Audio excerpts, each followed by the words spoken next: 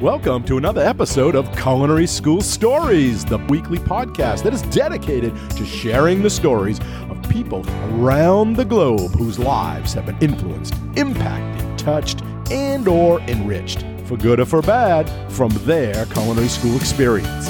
Hi, my name is Colin Roach, and I'm your host. Thanks for joining us today. You are an important part of this show, where we ask the question, what's your culinary school story? So now, without any further delay, let's meet today's guest. Hello, everyone. Thanks for listening in today to another episode of the Culinary School Stories podcast, a proud member of the Food Media Network. My guest today is Joseph Kiefer. And Joseph, I want to start right out by saying welcome and thank you for joining us today and sharing your culinary school story. Thank you. Thank you so much for having me. I really appreciate it. Yeah, and so I know we have a lot to talk about, but let's start at the beginning. How did your love of food and cooking start? And then when did you first realize that you wanted to go to culinary school? Oh, man, cooking has always been, it's like everyone has a very similar story or they don't. It's, you either picking peas with your grandma on the kitchen floor or you microwaved food for so long as a teenager that you learned to cook. Dinner time for my family was the time for us to sit down and catch up on the day. And, we're quick eaters. We didn't take as long as we should have sometimes, but we sit there and we talk about our days, hash things out. My dad was a firefighter for 30-something years. He'd tell us all these war stories. My mom had assorted jobs over the years. She volunteered a lot through our schools and stuff, especially in the cafeteria, and so that slowly but surely the seeds were planted. When I was a kid, my dad and I we lived on my grandpa's property for a while, and we had our own little garden and stuff like that. So the seeds were planted at an early age. I had a home ec class in middle school, and I was like, oh, I'm good at this. I was on the news team. I thought that was cool. I tried drama, art class. Cooking worked for me. It made sense to me. And then there was a high school in the neighborhood. There was a technical school. They had a culinary program. You had to submit a biography and a portfolio and everything. I did that, got in, studied, basically serve safe for like 4 years. Wow. Is basically what it was. It was awesome. We had like a multi-million-dollar kitchen in this high school. We had our own little bistro, like some of the high schools, technical schools do. And then that was the first time I met Chef Barber. He came, he was touring. Is he still with Johnson & Wales? Yeah. So he was out doing something for admissions? Yeah. Visiting the schools? So, and then I was like, whoa, look at this dude. Look at his uniform, And it was that or CIA, and you know how that goes. Like it's a battle of affordable versus reputable, and Johnson & Wales. So then I got accepted, and I ended up going down to North Miami. It was the closest one. Did you check out any other culinary schools before you picked? Or you just said, "This is it, I'm going"? I said it's going to be Johnson & Wales or it's going to be CIA, and that's it. And I was kind of like, and I was still really young and I didn't want to travel too far away. I'd never, I used to take the Amtrak from Miami to Tampa to go see my family. And that was traveling for me. That was insane. I had never done that before. And so it was a good way to kind of start spreading the growth and beginning my adventure. So sure. So you said your dad's a fireman. Is he a good cook? Because I know a lot of those firemen spend a lot of time in the kitchens. It's so funny. It was like, my mom was the big cook growing up. She did all the Italian food, the classics. She had like her mom's recipe for stuffing, or for, turkey stuff dressing that she has been using. It was stay up late at night the night before and do it. And then my dad, as I started cooking, he started kind of getting in there more. And then once I moved away from home and went to school, man, he sends me photos all the time. He's a pretty good cook. He used to cook for the guys at the station. He'd come in and they'd do all their chores and he'd set up. Yeah, he's pretty good. And he loves to learn, he loves to try new things. And like my whole family is great. They listen, sometimes I'm like, hey, I know this is going to be a weird thing, but trust me, it's going to be delicious. And then they eat it and they're like, wow, food's amazing. Like, I love it. Great. So you went to campus, so your first time. What was going through your mind when you get to campus? Are you excited? You're nervous? You're thinking like, this is for me? Or, oh, maybe I made a mistake? What's happening? I was so convinced, like I am today, that this is just what I was going to do. And I was nervous but I was ready. It was like, I was like, I'm going to be going, into college for this. I'm going to be focused, head down. We're going to go. And I was nervous, but I mean, this was it. This was the beginning. This was, if I was going to, do this, I had to do it. And I was really excited to get down there and move in. And, I had local family in Miami, super great cook, super Italian guy, shout out to Aunt Trish, she's, but yeah. And so I was thrilled, and I couldn't wait to get into the labs. I was like, academic classes. Yeah, whatever, get me in there. What was your first lab? My first lab was fundamentals with LaCostra. How was that? The man, the myth, the legend. I love that dude. He is one of the coolest guys. It was great. I'll never forget waking up at 5 a.m. I didn't have a French press, so I used like a quart container, and I made coffee, and I strained it through a coffee filter. It was terrible. It was super weak. I hadn't even had a beverage class yet. I was like in the labs early. I was studying. I was ready to go. I was super nervous. Everything's pressed, shoes polished, and it was great. He was a cool dude, and I was like, wow, this guy, like, he has something to teach, and I have to absorb this. And I failed my first practical. I was ambitious. I was super ambitious, and I failed. I tried to do a chicken Kiev, and I lost points because there was no butter on the inside. So no sauce on the plate there, but it was cool, man. It was great. It was an awesome first class. How was the feedback on that first practical? It was so real. It was like, I see what you did, and I see that you tried something. You didn't hit the marks, but like, it was kind of like, I'm giving you this grade, but I got a high five under the table, and so yeah. It was 100%. And it was like, and I was so afraid to fail at anything, and when I was, we all struggle with that. But at a young age, I was like, I hated failure. I hated mistakes. And then Chef Wagner, I used to spend so much time in the dean's office. I mean, I'm sure you remember, like, I was always, and Chef Wagner one time was like, the mistakes you make are the best lessons in your life, the best teachers. Embrace them. And that was like the first time I was like, yeah, all right, I'm going to make mistakes, and this is going to be my path to getting better, is to make the mistakes and to accept them, and then to learn from them. And that's the key to me, is, you can't be stagnant. You can't just not learn that lesson. So the review is the review. It was great. I loved it. It pushed me through. It kept going. Then and then I started competing, and then it was like, you get, literally just under a microscope. They're looking at everything you do, and they're trying to, break it apart and see the pieces of everything. And it's criticism. You got to take it.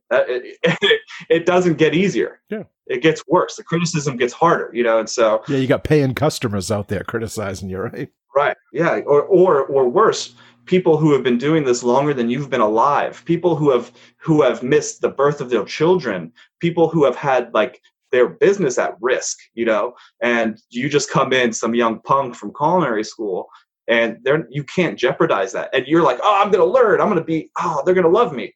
And then they're like, get out of my way. And you're like, what? And then you got to deal with the rejection of that. And that's important. Yeah. So you're on campus, you had your classes. Looking over your 2-year program, what was your favorite class and why? Which one did you really, this was it? Or did you have a favorite? Oh, man. Are you kidding me? Okay, the first 2 years were great, and it was cool because it was like the building blocks of understanding, getting the fundamentals down. And then the next 2 years was great because then it's like you're kind of like weaning through the classes, where you got to keep going, and further the education, which is great. Meat cutting class was, I actually I spent a year, was it last year or the year before that? I spent a year in Florida in a butcher shop, and meat cutting class was great, but it wasn't long enough. Mm-hmm. And then it's like you're exposed to so much information and so many, and then you have the meat buyer's guide. It's now I wish I had my copy of the book now. Back then I was so overwhelmed by it. I never opened it. I was like, how do the pieces and but yeah, meat cutting was definitely up there with one of my favorite classes. Yeah, the knowledge is like feeding through a fire hose because it's so short because they're trying to cram everything in those 2 years that sometimes it's overwhelming. And then later on, when you have time for perspective and reflect on it, you say, now I know why that was important. Yeah, it was great. And then because of that experience, those couple days, I got a job in a meat department at a small grocery store in my hometown. And I got to see subprimals, and I got to see these bigger pieces again, things that I had seen in school, but I had never got to play with because we were on a track here. So played with that, and then I just slaughtered 2 pigs recently.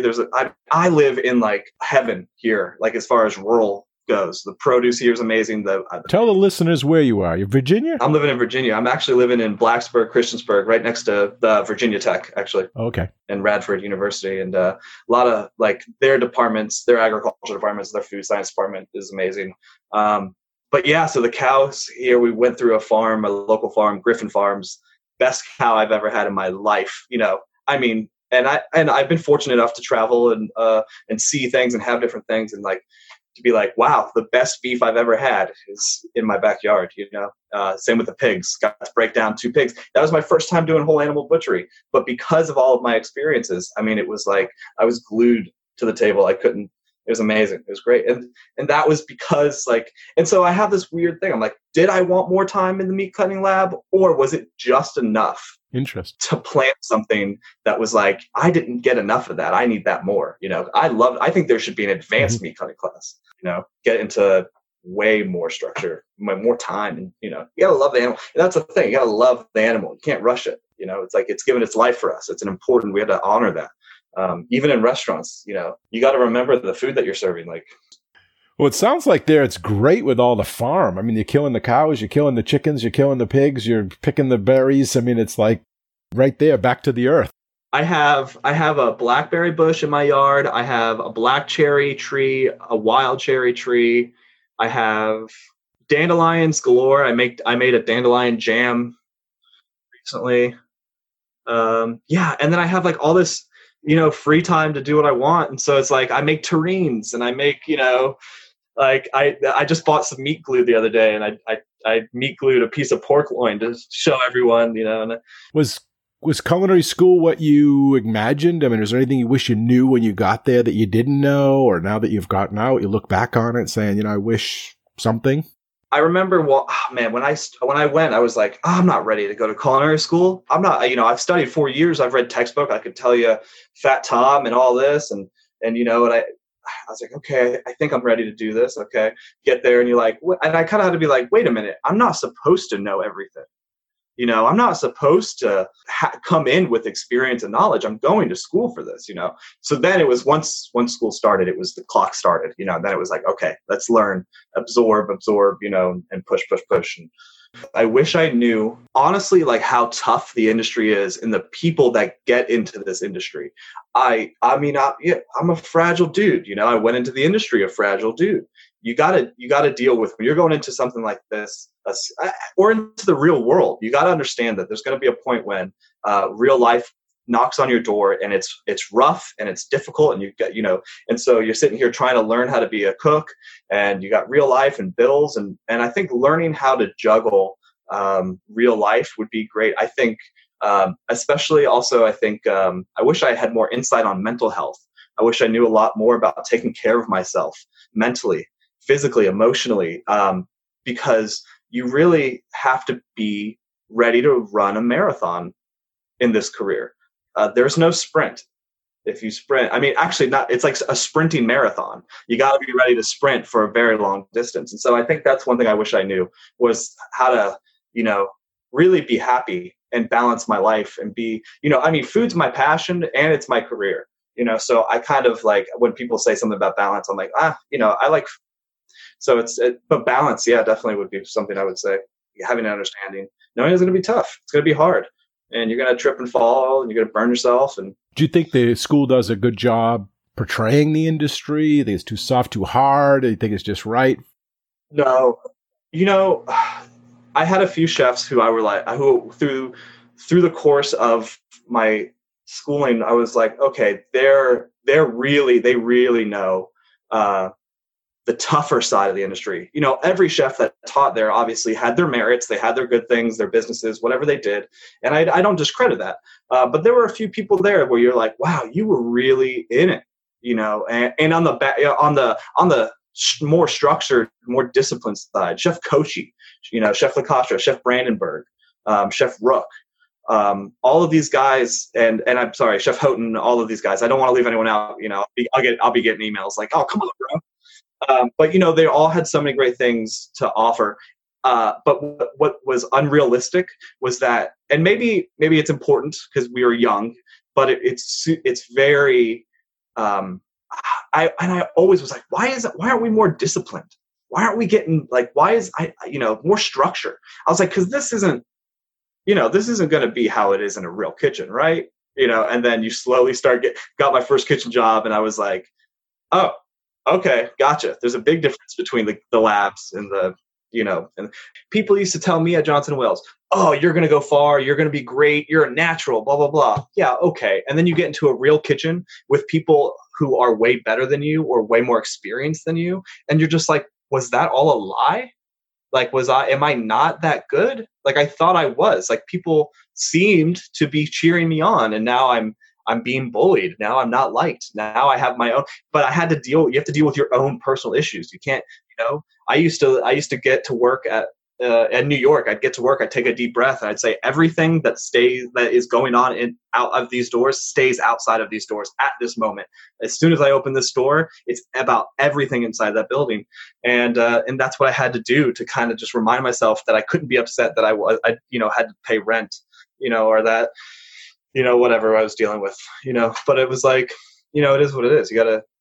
You gotta learn how to turn things off and leave things that, you can't be mean to your spouse because you had a bad day because your intern or your coworker, your chef was rude to you or pissed you off somehow or whatever, you can't, complain to your service, whoever's on your station with you, about your wife or your ex or your dog or your car or anything like this, because that's taken away from the moment. You're losing that focus, but you're still human. You still got to be able to sit down for family meal and laugh and be like, life's life, but it's hard. You just got to balance though. You have to start somewhere. So I've become a lot less critical. You got to start somewhere. And so I think I've wrestled with the idea. People have asked, do you believe in culinary school going first? I've worked with people who have, and I've worked with people who haven't. Look, you're only as good as much as you practice. So it doesn't really matter. I think culinary school is great for some people. For most people, it's a great way to get into the industry, to start moving, but also it puts you in debt. And if you're going to be a cook living an authentic cook's experience, you're going to be broke. And you're going to be paying bills for a long time. And that's just the fact of the matter. I get it. It's life. There are people who are like, nope, I never went to culinary school. I dove right into a restaurant. I made all the silly mistakes, so what are you willing to take and give? Because there's pros and cons to both. There's going to be a payment one way or another, right? Apprentice ways, or are you going to do it for dollars financially? Exactly. Now, tell us about when you were in school, because you were participating in a lot of extracurricular type stuff. You did some competitions. Tell us about your study abroad, all these other things outside of the curriculum proper, or the degree part of it, the other things that come with the culinary school. See, that was the thing, was when I got to culinary school, it was the moment where I knew everything was starting and I couldn't stop. I volunteered, but I volunteered as much as I could, but I was selective with what I volunteered with. I got to help the competition team. Who was it that used to come through? The culinary Olympic team came through one time, and I got to do their dishes. And I stayed into the labs until like 1 a.m. That was the first time I've ever seen a chef perfectly julienne or brunoise a carrot without looking, but faster than anyone I've ever seen, and they were perfect. And I remember, and that was my introduction to kind of more modern techniques, a little more creative plating styles, having fun with the food, playing with the food, kind of more of food as an art, as well as just, I used to get yelled at. They're like, just focus on the fundamentals. Let's, learn the fundamentals. And I was always like, yeah, but what if I made carrot pastrami? And they're like, can you cook an egg? I'm like, yeah, I can cook an egg. I'm going to learn to cook an egg. I'm mastering the egg, but I'm daydreaming over here. I got to skip some steps. I'm in a hurry. Yeah, exactly. But still though, but again though, I had a huge respect for fundamentals. I still do, even more so, especially after working in more restaurants. It's all fun and games to look at food and be like, oh, that's creative and that's artistic. But if you don't have the fundamentals, I mean, you can go on any social media platform and see somebody and look at a dish and be like, okay, that has no integrity in the dish. They looked and said, how many colors can I put on a plate? And it's like, hey, but you know what? Hey, that's cool. You know what they did that I didn't do? They plated a plate with as many colors as they could think of. I didn't, they did. So, respect. That's one thing I'm working on, being less critical. It's super easy to just be like, what a nerd, but then. So tell us about your study abroad. You went to Germany? I did. Yeah. How was that? Amazing. It was, I was just talking to someone the other day. They said, why is it that our most treacherous, hardest moments in life seem to be like our best? Even though you're suffering intensely in the moment, you kind of look back later on and go, well, that was the best moment of my life. Germany was one of the coolest experiences I've ever got to be a part of. I went there with my best friend we went to high school together, went to Germany together. I worked for a chef family who worked for Michel Bras in France, which was a name I was becoming familiar with, but I didn't know. I don't think I even knew that they were old chefs of his before until I got there and I was like, what? Michel Bras, that guy's amazing. The food was totally different than anything I'd ever experienced. It was my first time in a fine dining kitchen. It was my first time in a European kitchen. I mean, the communication alone, there was one guy that spoke like 7 languages. He was our in-between. He spoke Russian, English, French. I mean, this guy he was cool. Then we had a wine intern who was awesome. He was a really cool dude. Tobias, the cook there, he was really cool. Fabrice was the wine guy. I mean, it was just like, and then Julian, the all language communicator. These guys were so cool and so unique, and they were so welcoming of us, and we didn't know their culture very well. They didn't know, they know what they know. We knew what we knew. And it was a super, it was super humbling too, because you spend like all this time in school doing all this work and trying and learning these skills. And then they come in with cases of rosemary and they go, all right, we're going to have to pick all of this. And by we, I mean you. And it's like, you're like, oh, okay, cool. This sucks, but it's such an important lesson because, and teamwork and speed and efficiency, organization. We went foraging. The chef there had a truffle dog. Oh. I actually have some of his books. I'll have to show you sometime. That was our parting gift. They signed some books for us. They had their own books. But I learned so much about food, and that was, I think, the beginning of me looking at food and really respecting the planet, understanding food. And ever since my internship, I've always been a ground watcher, but now I'm like, I scan for edible food all the time. Like, we got wild strawberries in my backyard. They're unedible, that I got oxalis and stuff. And I'm always like looking around, trying to see what I can eat. But, obviously we always preface, you want to make sure you can identify it before you eat it. But yeah. So when you were in that kitchen, you had people from all over the world trained differently. Totally different. Did it all work? Was it like, did it all work like an orchestra in the kitchen? Was it like, no, there was friction, problems? It was a really small group of people. We had a Russian intern. We were the 2 American interns. We had 2 French girls that were interning. They were front of the house, but they were also kitchen as well, which I actually talked to one of them still today. We had, I don't know, maybe 7 people. We had 2 dishwashers, I think, which then we ended up helping with as well a lot, which was, important too. I didn't understand that. I remember being like, well, why am I washing dishes? I came here to cook, and then you leave after you make yourself look like a complete ass. And you think, why am I not in front of the burners? And then you understand you learn the real lesson about teamwork and making it happen.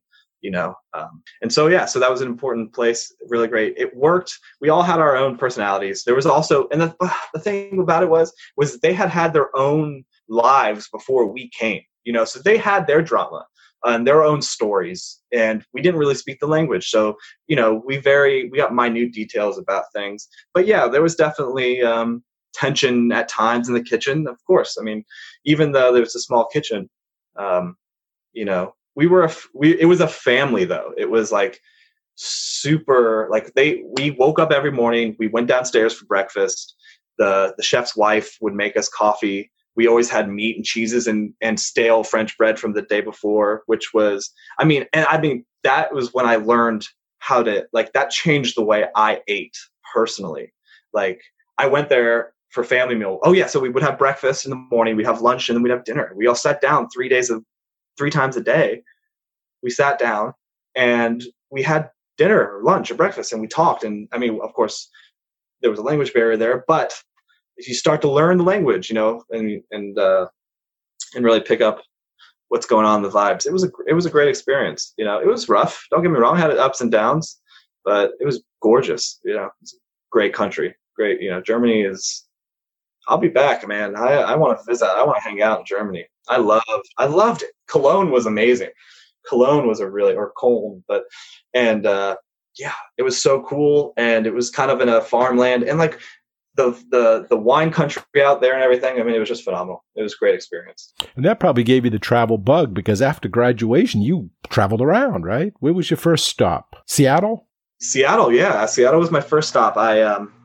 My buddy who went to Germany with me, he got a job at a really good restaurant in Seattle, Canlis Restaurant. They are a phenomenal family. That the restaurant has been around for like 60 plus years. The stories that I heard there, the way they conduct themselves, there was, it had its ups and downs too, but man, Seattle is an amazing city. This family is out there doing a great job, really introducing fine dining, being part of fine dining, but changing it in the way, like, they really care about mental health. They really care about their workers. When I was there, they installed like $1 million renovation on the kitchen for the air conditioning, because they wanted us to be comfortable, because they had the time and the money to put back into us. And it was just an amazing time. I grew up in that. I feel like I had to grow up quickly after that kitchen, because I was like, wow, these people are amazing. And then even now today, Mark and Brian Canlis are absolutely crushing it in the food scene right now. I know after the pandemic, they turned to like a delivery and pickup, like a little drive-through, and they're great. And everyone in the town knows them. Some people like them, some people don't. Some people think, like they're better. This is a little bit of a competition, but at the end of the day, they're a really great crew. And that was an awesome experience. Again, I got into foraging there because it's Seattle. Right. But blackberry bushes taller than you walking down the street, wild blackberries, and just all this amazing food. Mushrooms are huge there. Ramps are crazy over there. Fiddlehead ferns, like the Pacific Northwest. You're an hour away from the mountain farmlands, and you're 20 minutes away from downtown Seattle. It's a great place, awesome place. How long did you stay there, and then where did you go next? I was there for 2 years. About 2 years, and then I ended up moving to New York with my then wife, which is a weird. That's a whole subplot there, but we moved to New York, and we moved. we got a small room in Bushwick. I don't know if you're familiar with Brooklyn at all. Bushwick is it's a slowly gentrifying neighborhood. Stayed in Bushwick for a couple months. After that, we were like, okay, we need to get an apartment. We got an apartment in Bed-Stuy, Brooklyn.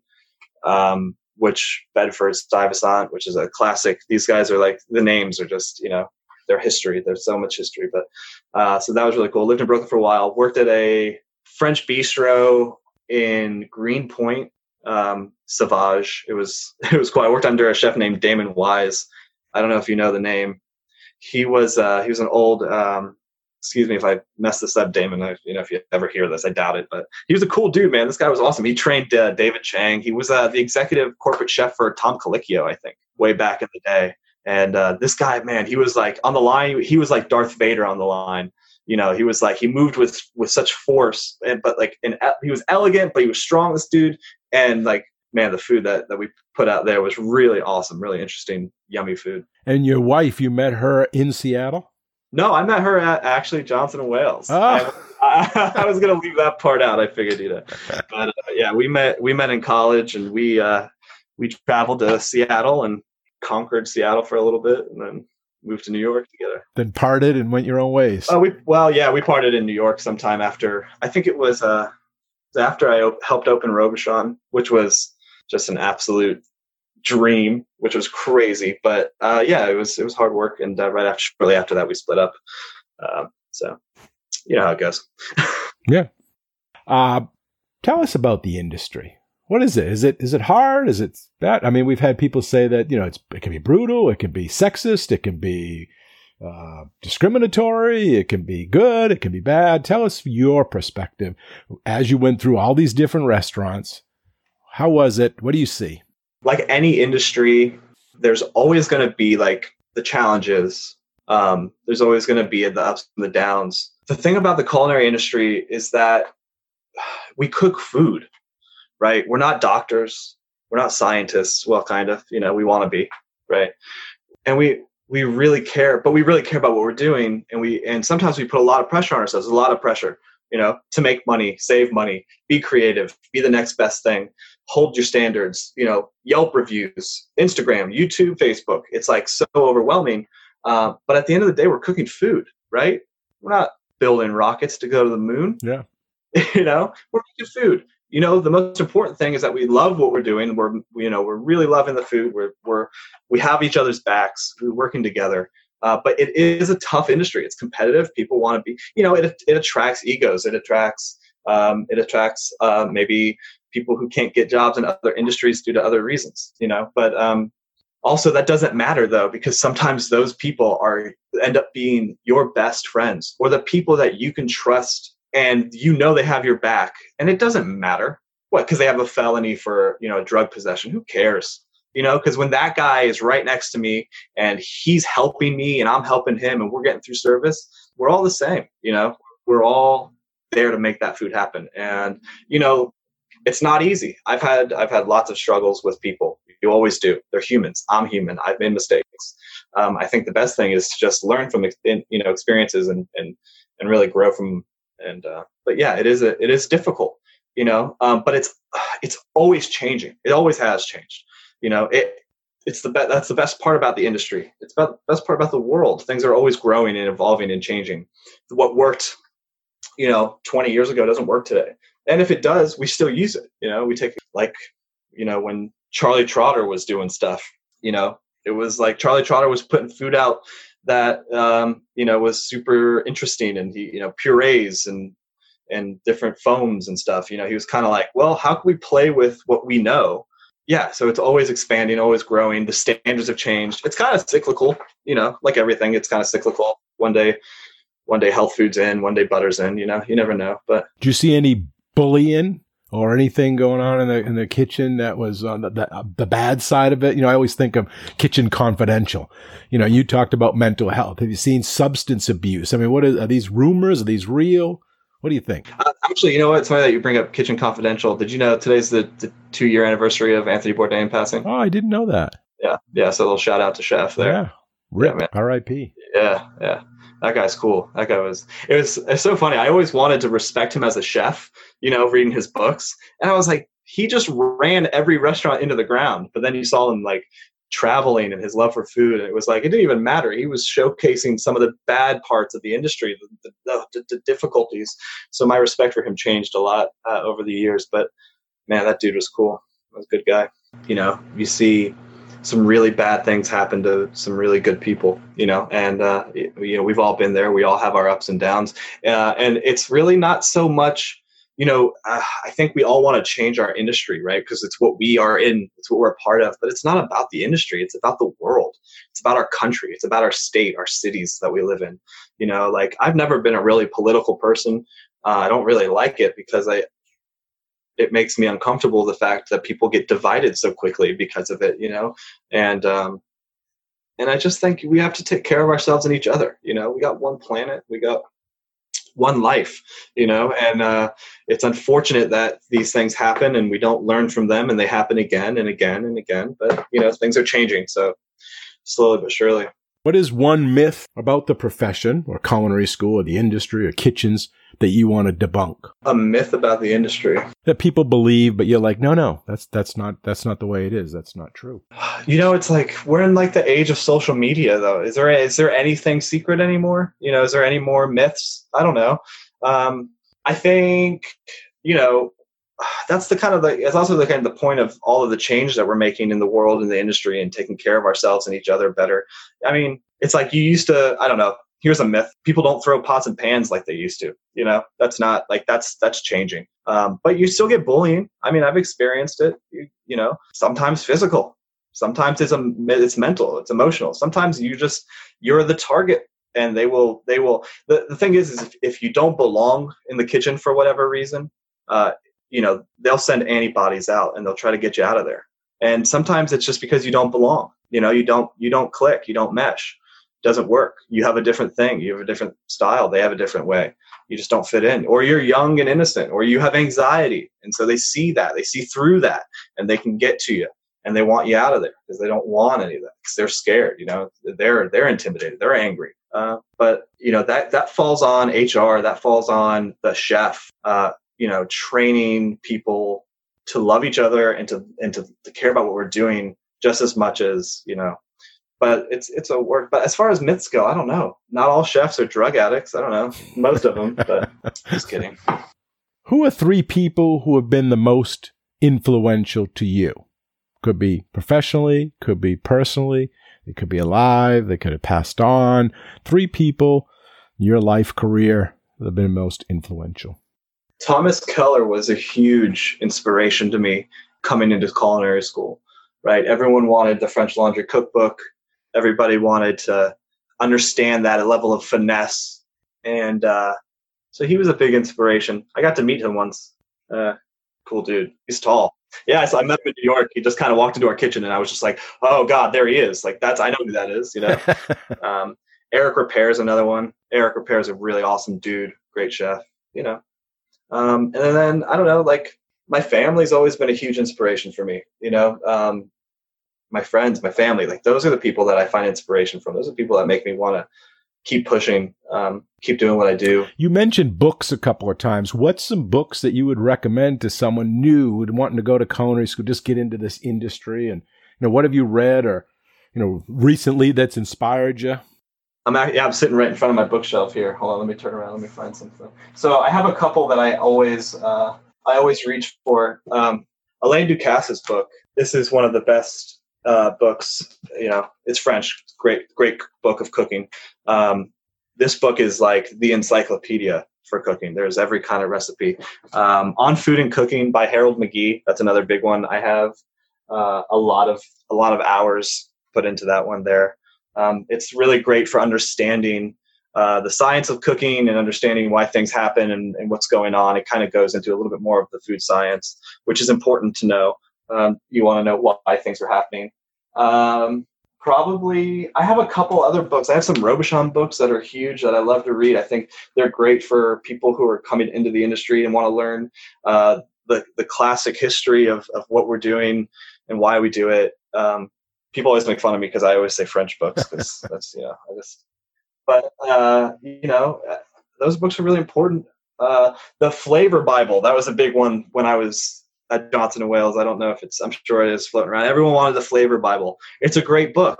But I challenge people when they look at it, instead of using the inspiration that they're saying, don't just use what they're saying. Use that as a reason to think about food further. If there's a flavor profile like it says, tomato, basil, mozzarella, classic combo. It's like, well, play with that a little bit. Have fun with that.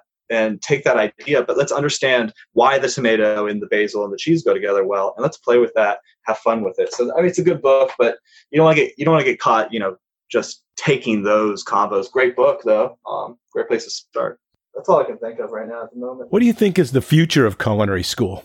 I think culinary school is, it is what it is. It's going to grow. It's going to change. They're going to add and subtract. They're going to grow with the trends. They're going to teach things as things happen. I mean, the thing about culinary school is it's a school, right? So the job is for them to teach. It is them they should be recording history and then, spreading that forward and telling people why things happened the way they did, and about who's important and what happened and when things were invented and created and how we're going and how we need to save the planet and, be there for each other. I think it's going to change and grow just like everything else. Would you do it all again now that looking at it from a perspective of where you're at, the cost, the time, everything? Would you change anything? Absolutely. Because I would totally do it again, because culinary school was that was when I was able to be like, oh, well, if I can play with this, bunch of food and practice, and I literally go to school for this. I can spend time doing extracurricular things, seeing things, helping other chefs, doing dinners, and, I absolutely would 100% do it again. I mean, I would probably think a little bit more about the financial side of it, try to do a little bit better job keeping up with that. Maybe having a good, save up, get scholarships. That would be my biggest advice. Just you want to end out with as little, debt as possible, which is hard. But so what's next for you? You've traveled, you've worked for a lot of places. Where are you? What is your next plans? Where do you see yourself 5 years, 10 years? What's going on? So I've never actually had a sous chef position, right? I've never gotten there, in all of my years. Yeah, I'm still I remember in culinary school, I was like, if I'm 27 now, I was like, if I'm not a chef in a restaurant by 27, if I'm not running the restaurant, I've failed. I have let myself down, talking about unrealistic, now I'm 27 and I'm like, it is what it is. You'll get there when you get there. And people put, pressure on themselves sometimes that just drives them in the wrong direction, and they're not, just relaxing and being happy and enjoying life and trying to make a living. And I've never had that self-confidence. I have been battling my own demons for so long that it was hard to be like, at work, I can be a confident grown-up. I still feel like a anxious mess sometimes, and so it's a lot about trying to understand that, using that energy in a good way and stuff like that. I don't think I was mature enough to be a sous chef. I don't think I was ready to lead, even as a sous chef, But even now, I talked about not wanting to fail. I'm still. It's a hard thing to overcome, because in your mind, when someone doesn't like you, or somebody despises you or doesn't want to work with you anymore, that rejection hurts. That's hard to understand. But then you have to understand, this is real life. Life is not easy. People are rough. People are mean. So it's kind of like that, understanding that balance of just keep going and keep pushing. Yeah. Man, I have dreams. I have things I want to do, but you never really know how life is going to go. I'd love to start a business. I'd love to, I'm at a point now where I'm like, I'd love to start something small, something with lower risk. I'm in a pretty great town here. It's a little bit it's a college town.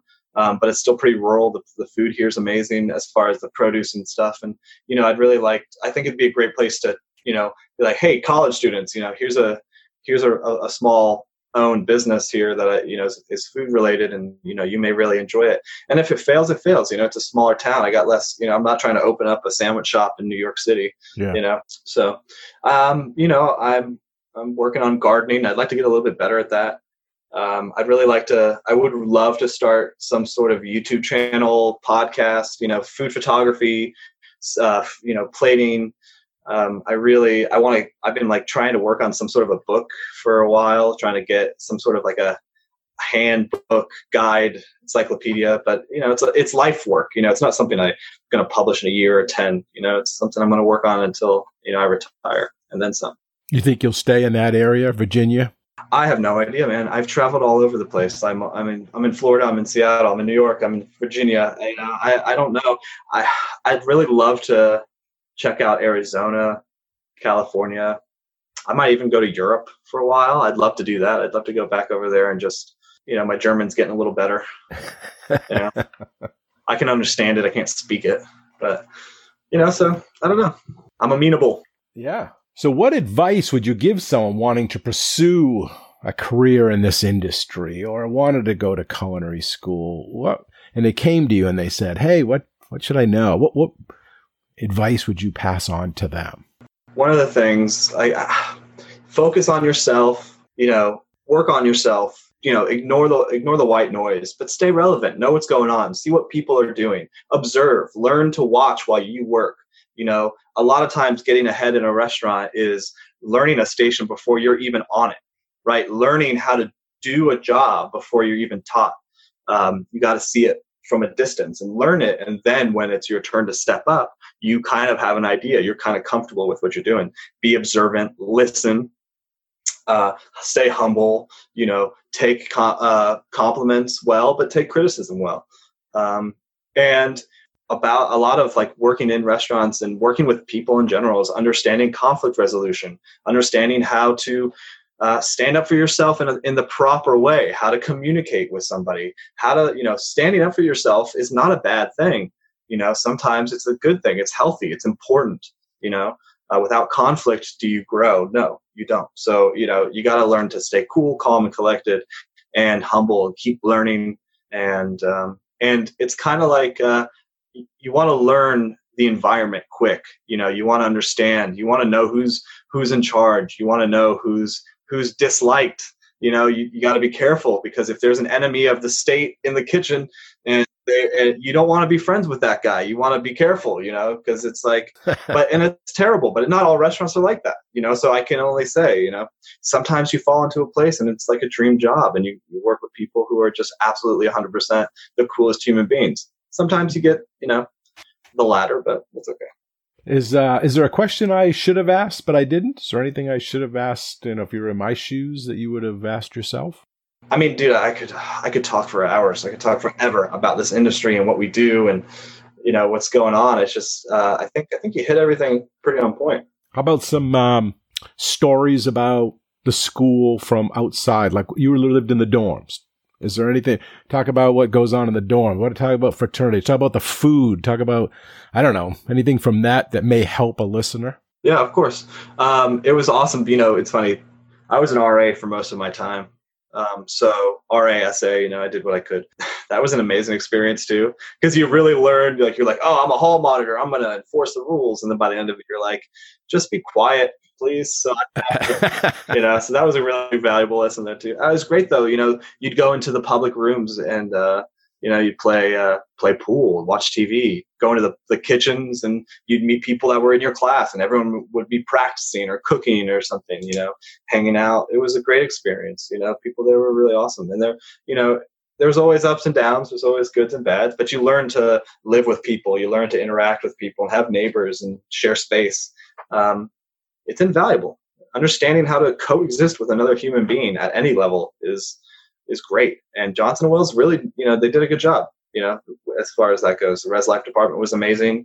There was plenty of activities. School was always, really kept up. And yeah, you're always going to complain about the cafeteria, but it's good food. Yeah. It feeds you. You're in college. Get over it. Yeah. Did you ever see any injuries, accidents in the labs or wherever? The typical story of people always cut themselves. Yeah. I was actually in my fundamentals class. I was there was a girl. She was doing something with veal, I think, and she was hammering it and using the mallet to really flatten it out. And I was trying to cut something, and we were on the same table, and my knife slipped, and I cut my finger. And I was like, okay, so this is my first cut in a lab. All right, not too bad. You'd have the kids who come hungover, the kids who weren't taking it too serious, and they get sick in the middle of class and have to leave. And, you'd have people, there's always the little burns and stuff. I think that was popular, was the fingertip burns. Everyone's learning that everything's hot, you got to learn that, quite quickly. So, yeah. That's first, we get that first day getting the knife kit. Yeah. They run their finger down the blades. No, don't do that. Oh, yeah, great. Sharp. Yeah. Oh, knife sharp. Good. Okay, well, as we come to the end of our chat today, before we wrap up, any last-minute advice or guidance you want to leave with the listeners? Something you want to share? Yeah. Find something that makes you happy.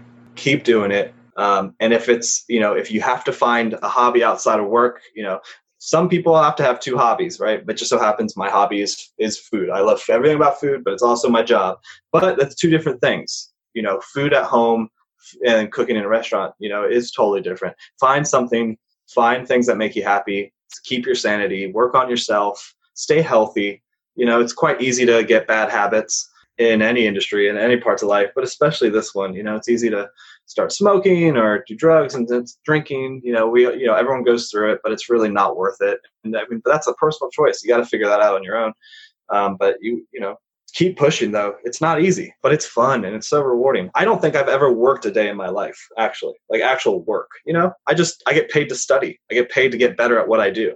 I'm not going to complain about that. Pretty good. Yeah, enjoy it. Cool.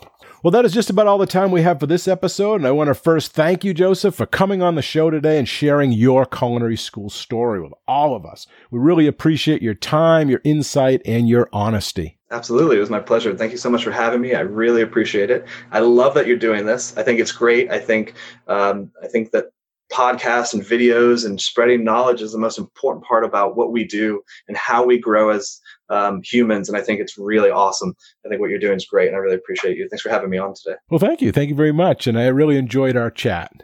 Cool. Absolutely. Thank you, man. Bye-bye now. Bye-bye.